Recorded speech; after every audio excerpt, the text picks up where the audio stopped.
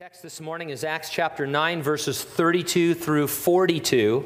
We'll pick up verse 43 when we study chapter 10. So Acts chapter 9, verses 32 through 42. The topic, Peter gets stirred up and embarks on a ministry tour during which two notable miracles occur. The title of our message, St. Peter's Miracle Ministry Tour. Right. Let's read Acts 9:32 through 42. Now it came to pass, as Peter went through all parts of the country, that he also came down to the saints who dwelt in Lydda. There he found a certain man named Aeneas, who had been bedridden 8 years and was paralyzed. And Peter said to him, Aeneas, Jesus the Christ heals you. Arise and make your bed. And he arose immediately. So all who dwelt at Lydda and Sharon saw him and turned to the Lord. At Joppa there was a certain disciple named Tabitha, which is translated Dorcas. This woman was full of good works and charitable deeds, which she did. But it happened in those days that she became sick and died. When they had washed her, they laid her in an upper room. And since Lydda was near Joppa, and the disciples had heard that Peter was there, they sent 2 men to him, imploring him not to delay in coming to them. Then Peter arose and went with them. When he had come, they brought him to the upper room. And all the widows stood by him weeping, showing the tunics and garments which Dorcas had made while she was with them. But Peter put them all out and knelt down and prayed. And turning to the body, he said, Tabitha, arise. And she opened her eyes, and when she saw Peter, she sat up. Then he gave her his hand and lifted her up. And when he had called the saints and widows, he presented her alive. And it became known throughout all Joppa, and many believed on the Lord. Let's have a word of prayer. Now, Father, we thank you for these 2 episodes on Peter's tour through the area. And I pray, Lord, that we would insert ourselves into the story, that your Holy Spirit would help us to see, Lord, how we are there being ministered to as Peter is going from church to church, talking to us, Lord, about our gifts and the way that you want us to operate in the body of Christ. We love you, Lord, and want to honor you and bring glory to you through everything that's said and done here this morning, so that when we leave this place, we feel as though we've been in your very presence, Lord. You promised to walk in the midst of the church when we're gathered. We believe you for that, Lord. We sense you. We love you. We praise you. It's in Jesus' name that we pray. And everyone said, amen. Have you ever forgotten to shake or stir a beverage that requires shaking or stirring? The first sip tells you something is terribly wrong. The need for shaking and stirring was common in Bible times as well, maybe more so. When wine, for example, was left too long to ferment in the same barrel, the sediment that settles to the bottom turned the wine sour. The barrels needed to be stirred up and poured out from time to time to guarantee good aging. The Holy Spirit used stirring as a spiritual metaphor. A few verses in the New Testament suggest that believers have a tendency to settle and thus need to be stirred up to guarantee good aging as we walk with the Lord. To the writer to the Hebrew Christians, said this, Hebrews 10:24, and let us consider one another in order to stir up love and good works.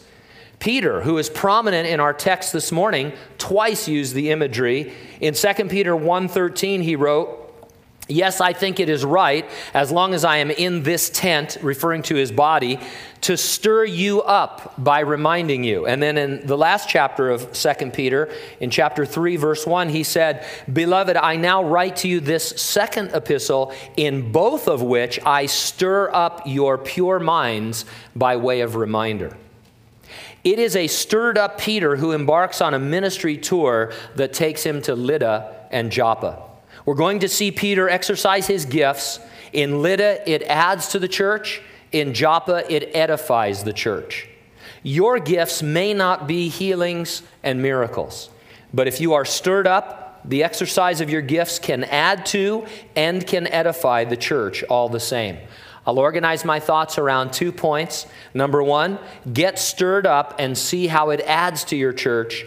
And number 2, get stirred up and see how it edifies your church. First of all, in verses 32 through 35, get stirred up and see how it adds to your church. When we last saw Peter in the book of Acts, he had been sent from Jerusalem to see what was going on in Samaria. Philip had gone up there and there was a revival taking place. Peter and John went up there to check out and help with that work.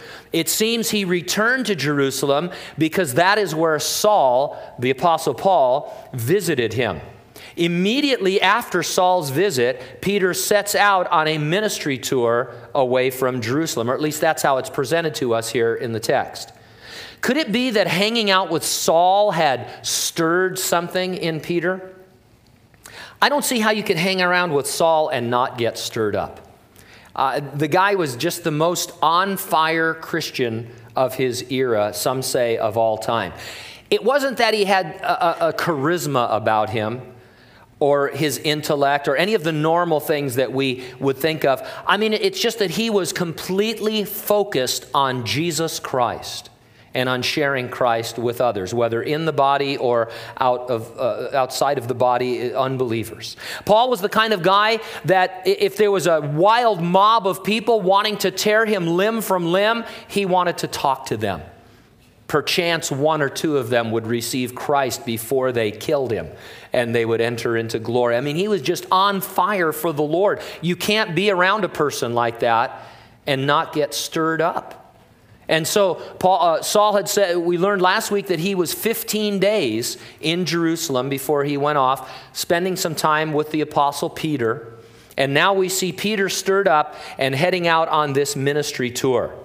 When we fellowship with one another, whether it is official at a church function or Bible study, or whether it's unofficial, just as friends in the body of Christ, our desire should be to stir up one another spiritually. We should come away from each encounter wanting to love the Lord and serve the Lord more, never less. And so Peter headed out, and in verse 32 we read, "Now it came to pass, as Peter went through all parts of the country, that he also came down to the saints who dwelt in Lydda." All Christians are saints. You don't have to do something special or several something specials. I don't know what the criteria are anymore for sainthood in certain churches, but there are certain criteria. They think they're bending the rules for Mother Teresa and the recently departed Pope. I mean, they don't really qualify, but they think they ought to be sainted. The Bible presents every believer as a saint. The moment you come to Jesus Christ in faith, you are a saint, because it only means that you have been set apart. That's the meaning of the word. And so I'm Saint Jean, and you're Saint whoever. Instead of getting Saint Christopher on your dashboard, get a bobblehead of yourself, put it up on your dash. So that looks like you. Yes, that's Saint Jean, the patron saint of my car. And it might work for you, I don't know. But I just like bobbleheads. I think they're the coolest thing in the world. Found a website where you can make a custom bobblehead. I'm not there yet, but I'm one click away. But anyway, Peter headed out. Lydda was a town that Philip would have passed through after he left Jerusalem some years earlier. Whether he established the church there or other Jews who had been dispersed by persecution, we cannot be sure. It just reminds us that there was a lot going on in the first century that isn't recorded for us.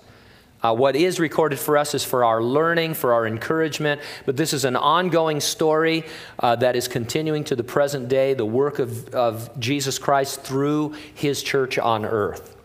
It must have greatly encouraged the saints in Lydda to receive a visit from Peter. It is encouraging to visit the saints, especially those in foreign countries. I remember going to the Philippines or to Japan or to Honduras, to China. More recently, we take these trips to Peru. And just going there, just being on the mission field with the saints that are laboring there is a tremendous encouragement to them. They understand the sacrifice financially and personally that it is for you to be there just to pray with them and encourage them. A lot of times we think, well, that's a lot of money just to go over there and to minister. Let's just send them the money and never go.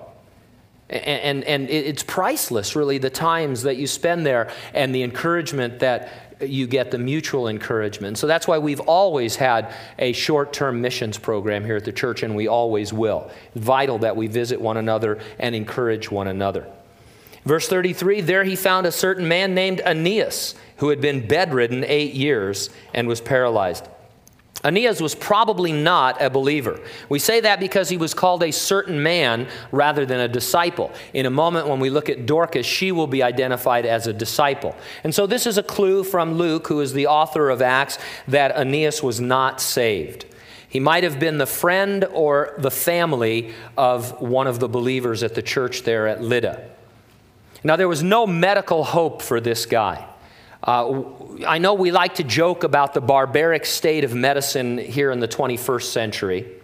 And yet, you don't want to ever get transported back and have medical treatment in the first century. I don't know what it entailed, but it has to be worse than going to any hospital anywhere in the world today. Maybe. But anyway, I mean, there's no hope for this guy. He's bedridden. I'm sure he had spent his fortune on doctors and, just the suffering that this brought into his life. He's going to be paralyzed and bedridden for the rest of his life. And Peter says to him, Aeneas, Jesus the Christ heals you. Arise and make your bed. And he arose immediately. Peter evidently had the gift of healing. He and John had been used previously to heal the beggar at the gate of the temple. Now, one thing that you realize as you study the New Testament, the gift of healing doesn't operate whenever you want it to. God gives gifts of healing, and it seems like certain individuals are used and they would say, yes, I have the gift of healing, but it doesn't mean that they can just go from person to person, hospital by hospital, and heal whoever they want. It just doesn't work that way. It's a very unique and interesting gift to study. Peter evidently had spent some time with the Lord and was praying about this man, and God gave him the freedom and the faith to heal him. And so he says to him, Jesus the Christ heals you, arise and make your bed. Make your bed is a version of take up your bed and walk. And so the man heard and received the word and was enabled to do what he could not do. That is what God's word does. When you were yet dead in trespasses and sins, you nonetheless heard the word of God, and you received it, and you began to do what you could not do. You began to walk with God. Then as you continue in the Christian life, God speaks to you through his written word. He tells you to do many things that you cannot do, but you are enabled to do them. And this is a very important point. We hit it every few weeks or so, and really just something to tuck away. A lot of times, because of the way we teach in the West especially, nothing wrong with it, but our kind of lecture-based teaching, and we like to go point by point, and people like outlines. Some of you, when you take notes, you're just trained automatically to do outlines. And so a lot of times in a Bible study, we'll say things like, God wants us to do this, and here's 4 things. And so we write them down, and so we start to think that if I do these 4 things, then I will be able to accomplish God's word. And I think sometimes we miss something, because a lot of times, for example, husbands always come to me and they say, the Bible says that I'm to love my wife the way Christ loved the church. What are the steps to that? What are the 3 things? What are the 5 things? I think it's kind of a 12-step program myself, We have to have an accountability partner and all that. But anyway, what are the steps? And if I do those things, and the idea, I think, that can be helpful. That I can understand that. But I want to look at the word and say, Jesus says, husband, love your wife the way Christ loved the church. And there is an enabling in the word itself. Jesus is saying, I'm telling you to do something you are empowered to do. And you can start doing it right now without any steps, without any points, without any notes in your margin of your Bible.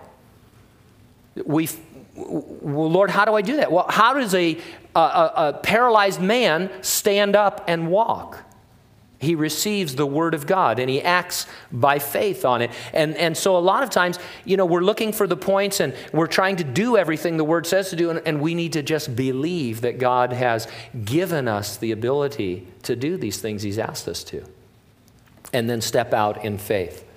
And that's what God's word does. It is powerful, it is alive, it divides between the soul and the spirit. As we follow the promptings of the Holy Spirit, believing we can do the things that the Lord is empowered to do, our lives change. And so in verse 35, so all who dwelt at Lydda and Sharon saw him and turned to the Lord. God used the miracle of healing to add to the church at Lydda. The miracle validated the message. Now, rather than debate whether or not God still heals today, he does, or whether the church is therefore failing somehow because we don't see healings every day, I want to make a more practical application. Sure, Peter's gift of healing was spectacular by our standards, but it was still only a gift, and he was still only a believer exercising his gift in the context of the body of Christ. Always remember that God the Holy Spirit distributes gifts to believers as he sees fit. If gifts of healing or miracles were necessary, God would give them to us. If he hasn't, rather than complain about it or stress out about it, we should trust in his wisdom. And this is a really freeing, liberating thought for us as a fellowship. Our understanding is that God adds to the church daily such as should be saved, and then God the Holy Spirit distributes gifts to individual believers. So whoever, let's take our church as an example, because we're here, whoever comes to this fellowship, considers themselves a member of this fellowship, they've been led here by God, gifted by God, and so God must feel that he has the perfect mixture of gifts, talents, and abilities to accomplish whatever he wants to accomplish in our lives and in our community. And when I go off on a tangent and I decide that we're failing because no one is being healed, the dead are not being raised, we're somehow faltering, then I'm accusing God of not providing for us the things that we need to accomplish the ministry. And it is a tangent, and a lot of churches go off on that tangent. Every few years, there's a movement within churches to go after healings and miracles. And we're due for one, by the way. That's probably going to be the next thing that comes down the pike is somebody who claims to have a healing or miracle ministry, and they'll have seminars teaching you how to heal people and what to say and all of those kinds of things. Now, I trust God. God is a sovereign God. He's a big God. As Jake was talking about in his passage to ponder, he created the universe. He's certainly able to mold and shape a church in Hanford, California. And so we look out upon the church and we say, Lord, who have you provided? What gifts and talents and abilities are there? How are you leading us with those gifts? What is our complexion? What is our character? What is our personality as a church?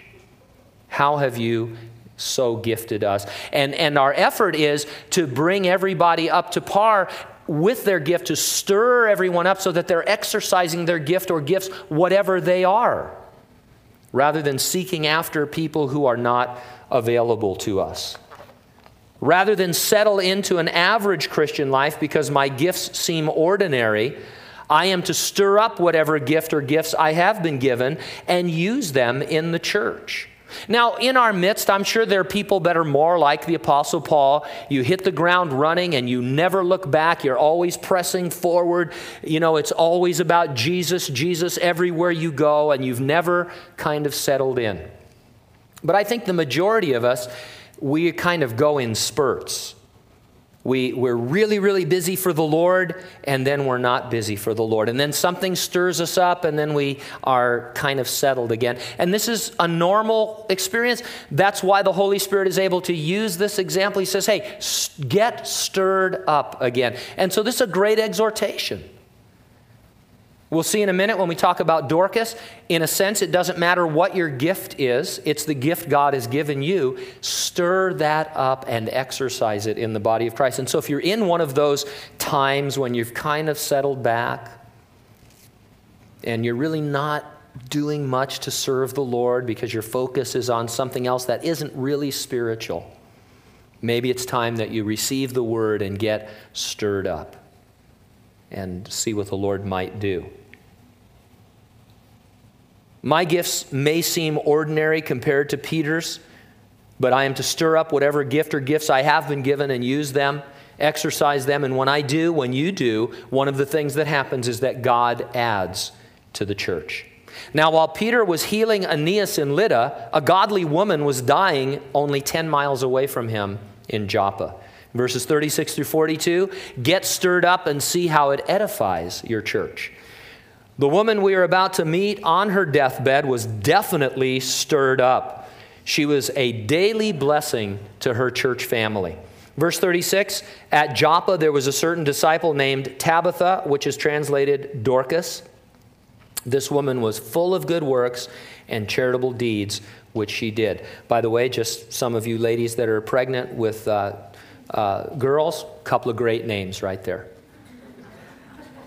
Tabitha and Dorcas.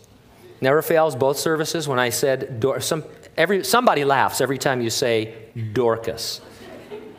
I don't know, maybe, is it because we used to call each other dorks? Is that what it is? You dork. I wish I had known when I was in junior high that the feminine of dork was Dorcas.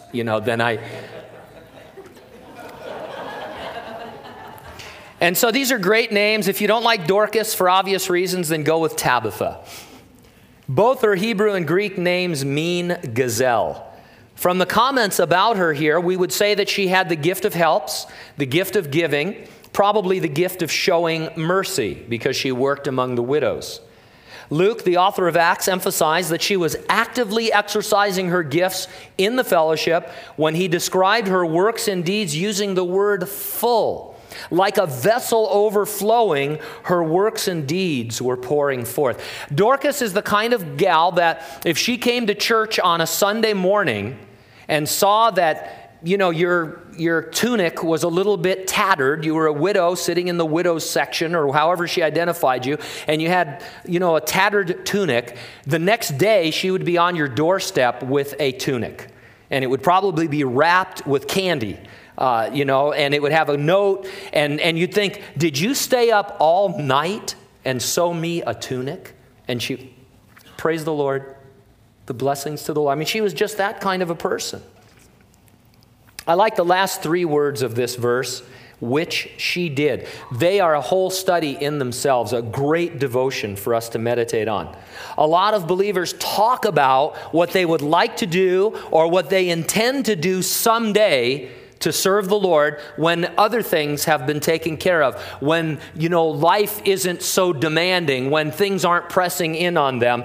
Dorcas did things. She didn't talk about them. She didn't plan them. She didn't even pray about them, if you understand what I mean. Certainly she was a person of prayer, but when she heard about a need in the area of a tunic or a garment, she knew she didn't have to pray about that, except to ask the Lord to provide her more hours in her day, more material, more thread, whatever it is she needed to meet that need. She did things, and it's a real encouragement to us just to be busy doing things for the Lord. Again, if there's something that's been on your heart to do, then do it.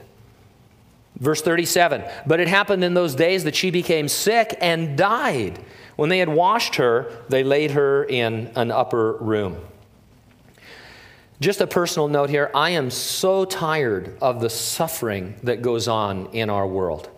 I want the Lord to come before anyone else gets cancer or dies in a car crash or is otherwise left sorrowing and suffering.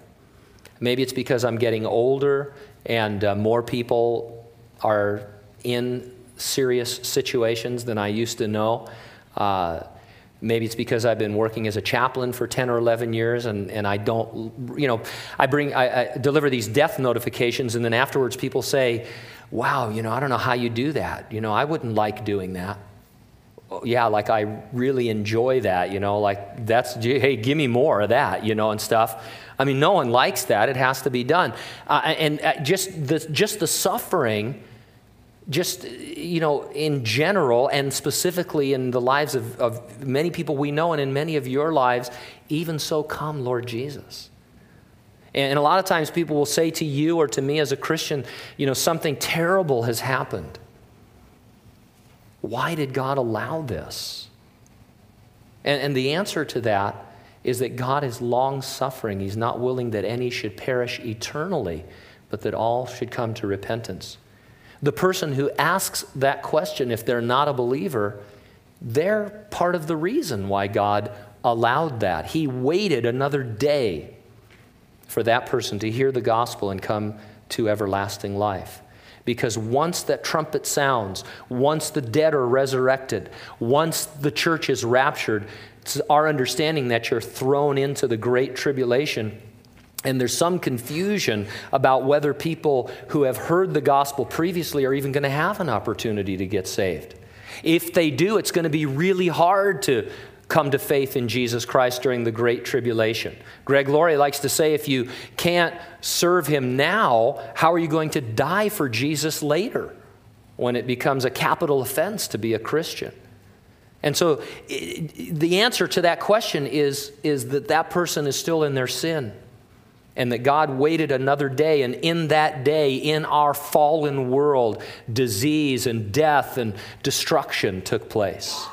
But God has done everything that he can do to reverse the consequences of the fall. He sent his own son, Jesus Christ, to die on a cross. He rose from the dead, and he's coming again. But for me, even so come, Lord Jesus. Verse 38, and since Lydda was near Joppa, and the disciples had heard that Peter was there, they sent 2 men to him, imploring him not to delay in coming to them. Maybe they sent for Peter while Dorcas was still alive, thinking he could heal her. Maybe they sent for Peter after she was dead, believing he could raise her from the dead. We don't know. Either way, they saw Peter as a resource they could call upon. God was using him to heal. Now, Peter had made himself available. Rather than hanging out in Jerusalem and writing his memoirs some 30 or 40 or 50 miles away, he had headed out on a ministry tour and was just 10 miles away from Joppa. And so he had put himself in a place where it was feasible for them to go and get him and bring him back. Had he still been down in Jerusalem, that's not really going to work. The journey would have been too long round trip. And so Peter had made himself available. Sometimes you and I just need to make ourselves available to God, and then he will begin to use us. You might have to be a little patient. A lot of times people say, hey, I'm here, I'm ready to be used of God. And it seems like there's quote unquote nothing to do. But if you will make yourself available and be faithful, you will find yourself ministering to other people. And so be available to the Lord. And not just at the regular times, at odd times. God, I found, likes to use people at odd times. We need people to show up to teach the word and to be in the Sunday school and to do all of the various official things that you do as a church. And that's an amazing, fantastic service to the Lord that we praise the Lord daily for. But God loves to use you at odd times to talk to different people when you're rushed, when you really need to get home, when you knew you shouldn't have left the pot boiling on the stove, and now there's somebody in the parking lot saying, what must I do to be saved? And, so you just, God's got a sense of humor like that. So we need to keep ourselves in a place of being available. And that reminds us, not so much just being available, but being ready to be available. And simple things like, am I rested? Have I been in the Word? Am I in fellowship? Could I even be used of God right now? What kind of a state am I in? And those kinds of things. God wants to use us. And so it says in verse 39, then Peter arose and went with them. When he had come, they brought him to the upper room, and all the widows stood by him weeping, showing the tunics and garments which Dorcas had made while she was with them. Maybe she had a little label with her logo in there, made by Dorcas. Or Tabitha, I guess, since Dorcas is such a lame name. But anyway, Dorcas had a tremendous impact on the Calvary Chapel in Joppa. It's really scary to me when first service laughs more than you guys. I wonder if I'm really here or I'm just a projection. But anyway, she wasn't a pastor. She wasn't a deaconess. She wasn't a teacher.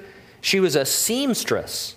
But coupled with her spiritual gifts of helps, giving, and showing mercy, she touched the lives of countless widows in that fellowship. Your skills and your trade are not supernatural gifts. They were acquired and learned. You might be gifted in an area from a human standpoint.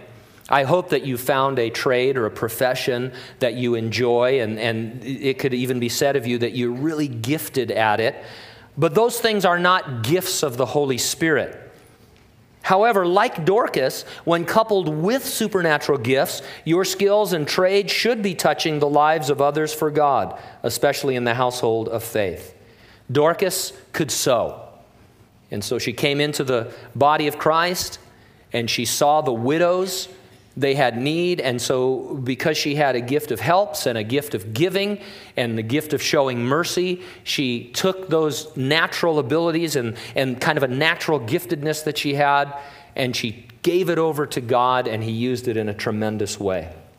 It should be said of all of us, of every Christian, that we are full of good works and charitable deeds, which we are doing. And so the scene was set. Dorcas was dead. What was Peter going to do? Verse 40, but Peter put them all out and knelt down and prayed. And turning to the body, he said, Tabitha, arise. And she opened her eyes, and when she saw Peter, she sat up.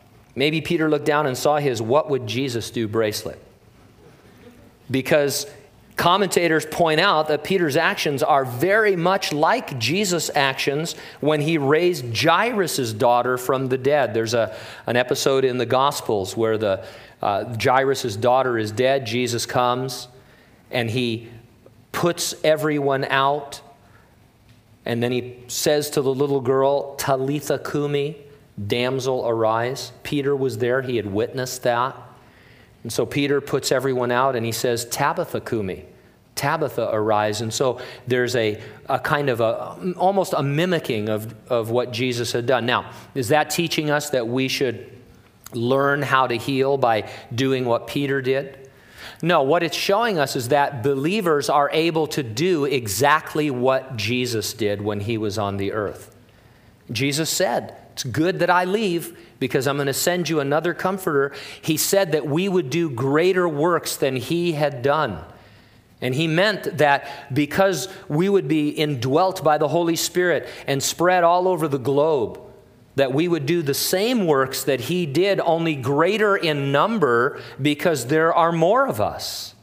And so Peter, not really mimicking the Lord so much as showing us that he could do what Jesus had done because Jesus was doing it through him.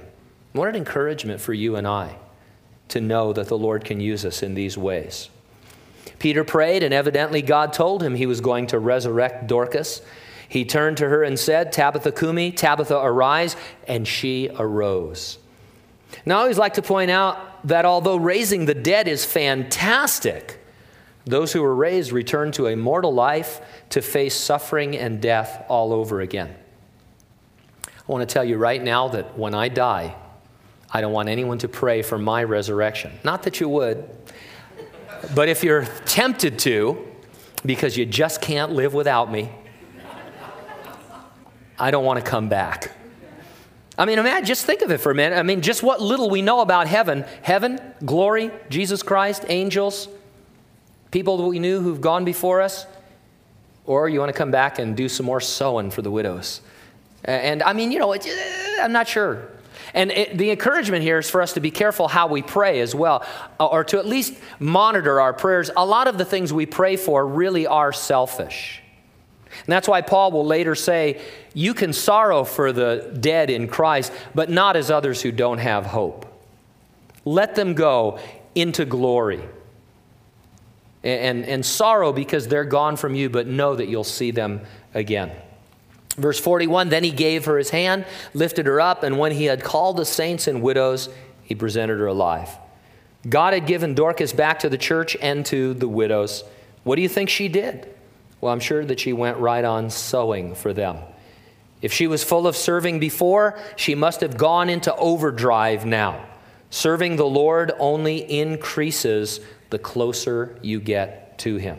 Verse 42, and it became known throughout all Joppa, and many believed on the Lord. Evangelism was a byproduct of the miracle, but it seems to me that Luke's emphasis in the story about Dorcas is more upon the church being edified and encouraged. Once again, we might be put off that we do not see the gift of miracles being exercised. We must remind ourselves that the distribution of the gifts is up to God. We don't earn them. It's not that God wants to grant us miracles, but we are not quite holy enough to be entrusted with them. And by the way, this is usually what happens when a church or a group starts down this path of, why don't we see more healings? Why don't we see more miracles? Eventually you get to the point where you think there must be something wrong with the people that are sitting out in the chairs.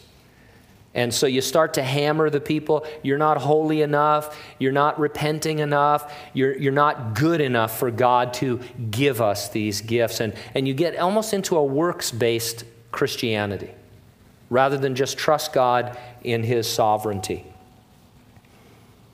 We should be content with the gifts God has granted us, and we should be exercising them.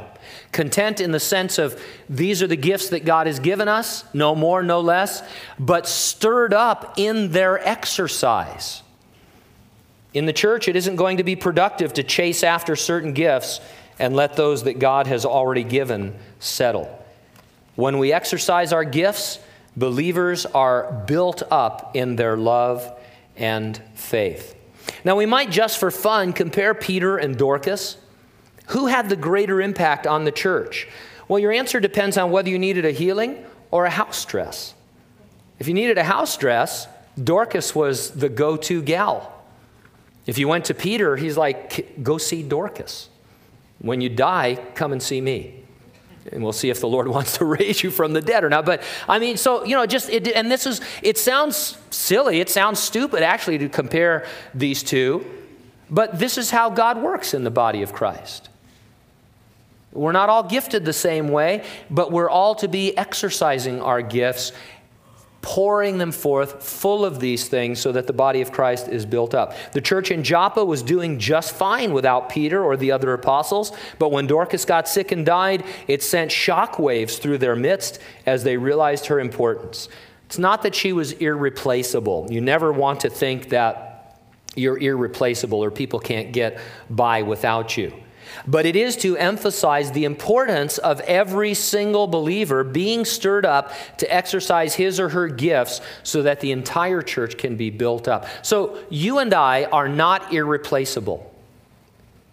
But within the body of Christ, it doesn't mean that we're unimportant. While I'm there, while I'm part of that body, I'm important to that body, whether I can heal people or whether I'm a seamstress and have the gift of helps.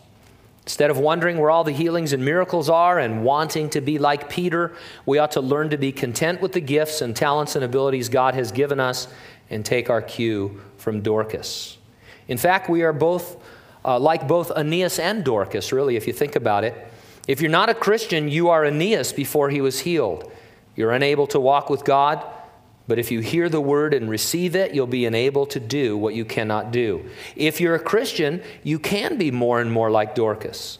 You can throw yourself into serving the Lord by serving His people. Christians always ask, and it's a good question, especially after a study like this, how then do I discover my gifts? Well, it helps to know what gifts are available to you. You can find lists of them in Romans 12, 1 Corinthians 12, and Ephesians chapter 4. The lists are probably not exhaustive. There are other gifts that we could name, but that's a good starting point. More importantly, and to the point, you discover your gifts by being available to God's people and then responding to their needs. Just get involved. You know, the best way to find out how God has gifted you is to be a vital part of a local fellowship of believers. Come to the meetings of the church and then respond to the promptings of the Holy Spirit as you see different needs and hear about different things. And after a period of time, you will find yourself exercising certain gifts of the Spirit that the Lord has given you. What if you've settled in? What if you've been a Christian for a long time and you're kind of settled? Well, one thing you can do if you know what gifts God has given you is try and think of ways you can exercise those gifts that are outside of maybe your comfort zone. Because that's really what we're talking about, getting comfortable the way that God has gifted you so that it's almost kind of an autopilot thing. I love, this is what I really love, is coming on Sunday mornings and teaching God's Word. It's just the greatest thing in the world. Don McClure, I was listening to him the other day, he said, pastors, they do everything else so that they can do this. I mean, that's the thing that you really want to do. But it can be comfortable. I enjoy it. I love it. I love looking at your smiling faces. Even some of you that don't have smiling faces, I love your faces too. I mean, it's just very comfortable and normal, and I trust the ushers to protect me from harm and, those kinds of things. And so over the years, in order to stir up the gift that is in you, you've got to do different things that you're not so comfortable doing. I remember several years ago, we were going to Avenel State Prison every Thursday night. We did it for 5 years, teaching Bible study at the prison. I don't know what I expected when I first went out there, but it wasn't what I expected. I met the chaplain of the prison at that time, and he took me into the yard. There's 6 different yards out there with prisoners. He took me into the yard, and we went into the room that the Christian inmates used for their Bible study on Thursday nights. And it was just a room, just a regular classroom type room. And then he said, okay, they'll be here in about 15 minutes. God bless you. And I said, well, when exactly are my guards going to be here? Where's my gun? Where's the bulletproof glass? I was cool about it. I didn't show too much fear. I mean, I sweat, but I didn't show fear. And then sure enough, I didn't know what I expected, but sure enough, here come these inmates. They don't even know who I am. And one guy goes, I guess you're here to teach us, And I go, yeah. And that went on for 5 years. And then I started to grow a little bit comfortable with that. But it was a real challenge. And then one night, I was coming back. I was with Eric Miller, who's now up at Calvary of the Sierra. And Eric and I were talking, and he says, yeah, I was so embarrassed because tonight, he says, I was adjusting my pants and I hit my emergency beeper. I go, you did what? He goes, I hit the emergency beeper. I go, you carry a personal emergency beeper around with you? He goes, what are you talking about? I go, what are you talking about? He goes, Gene, every time you go into the yard, they give you an emergency beeper. And if there's an emergency, you press the button. I said, really? He goes, yeah, I pressed the button by mistake, and all these guards came running in. It was kind of embarrassing. I said, Eric, I've been going out here for 5 years, every Thursday night, and they've never given me an emergency beeper. I still don't know what that means about whether they wanted me there or not. I'm not, if it was faith or whatever. I don't know what I even think about that. But it's just interesting. And so maybe you're kind of settled into what you're doing. That happens. Challenge yourself. Ask the Lord to give you something more where you have to depend upon Him again. You'll be glad that you did. And it ultimately comes down to this. Am I full of good works and charitable deeds that I'm already doing because I've been stirred up in the gifts that God has graciously given me? Let's pray together. Father, we do thank you for these things. You're a giving God. You give us salvation. And then afterwards, you give us gifts. And then we're even able to use our talents and our abilities, Lord, to serve you, empowered by those gifts. And I just pray, Lord, today, it's my desire that all of us would be stirred up in an encouraging way by this text. That we would see that even an apostle needed to be stirred up, nor to be put off by gifts of healing and miracles, but to be encouraged by gifts of helps and giving, gifts of showing mercy, using our hands to minister to one another. And that we would understand the personality and the complexion of our church, that we would realize, though we're not irreplaceable, that we are needed and necessary for the time that we're here. And that all of us would be listening to and responding to the promptings of God the Holy Spirit to give more of ourselves. You've given us gifts to give to others, Lord, to pour ourselves out as a drink on the ground, trusting that we will be filled and refilled over and over again. It's our desire to present you as a good and gracious God, as a Savior who loves us and is romancing us and drawing us closer to you. Even so, Lord Jesus, come is our prayer. In the meantime, use us, fill us, that we might be a blessing to one another and to others in the household of faith and outside as well. We pray these things in Jesus' name, and everyone said, amen. Let's stand together. What a joy to know the Lord today. I've been encouraging you from week to week to meet somebody that you don't know, just as a kind of a spiritual exercise, and so keep up to speed with that.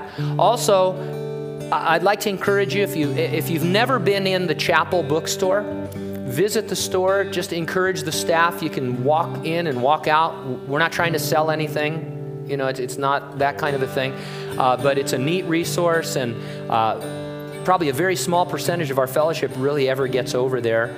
And so just stop in, say hi, and see what we've got going over there. That's your next assignment. After you meet somebody, go there. Then come back and grab a chiller, and then we'll eventually kick you out. But, you know, it's just what a great place God has given us to fellowship with one another.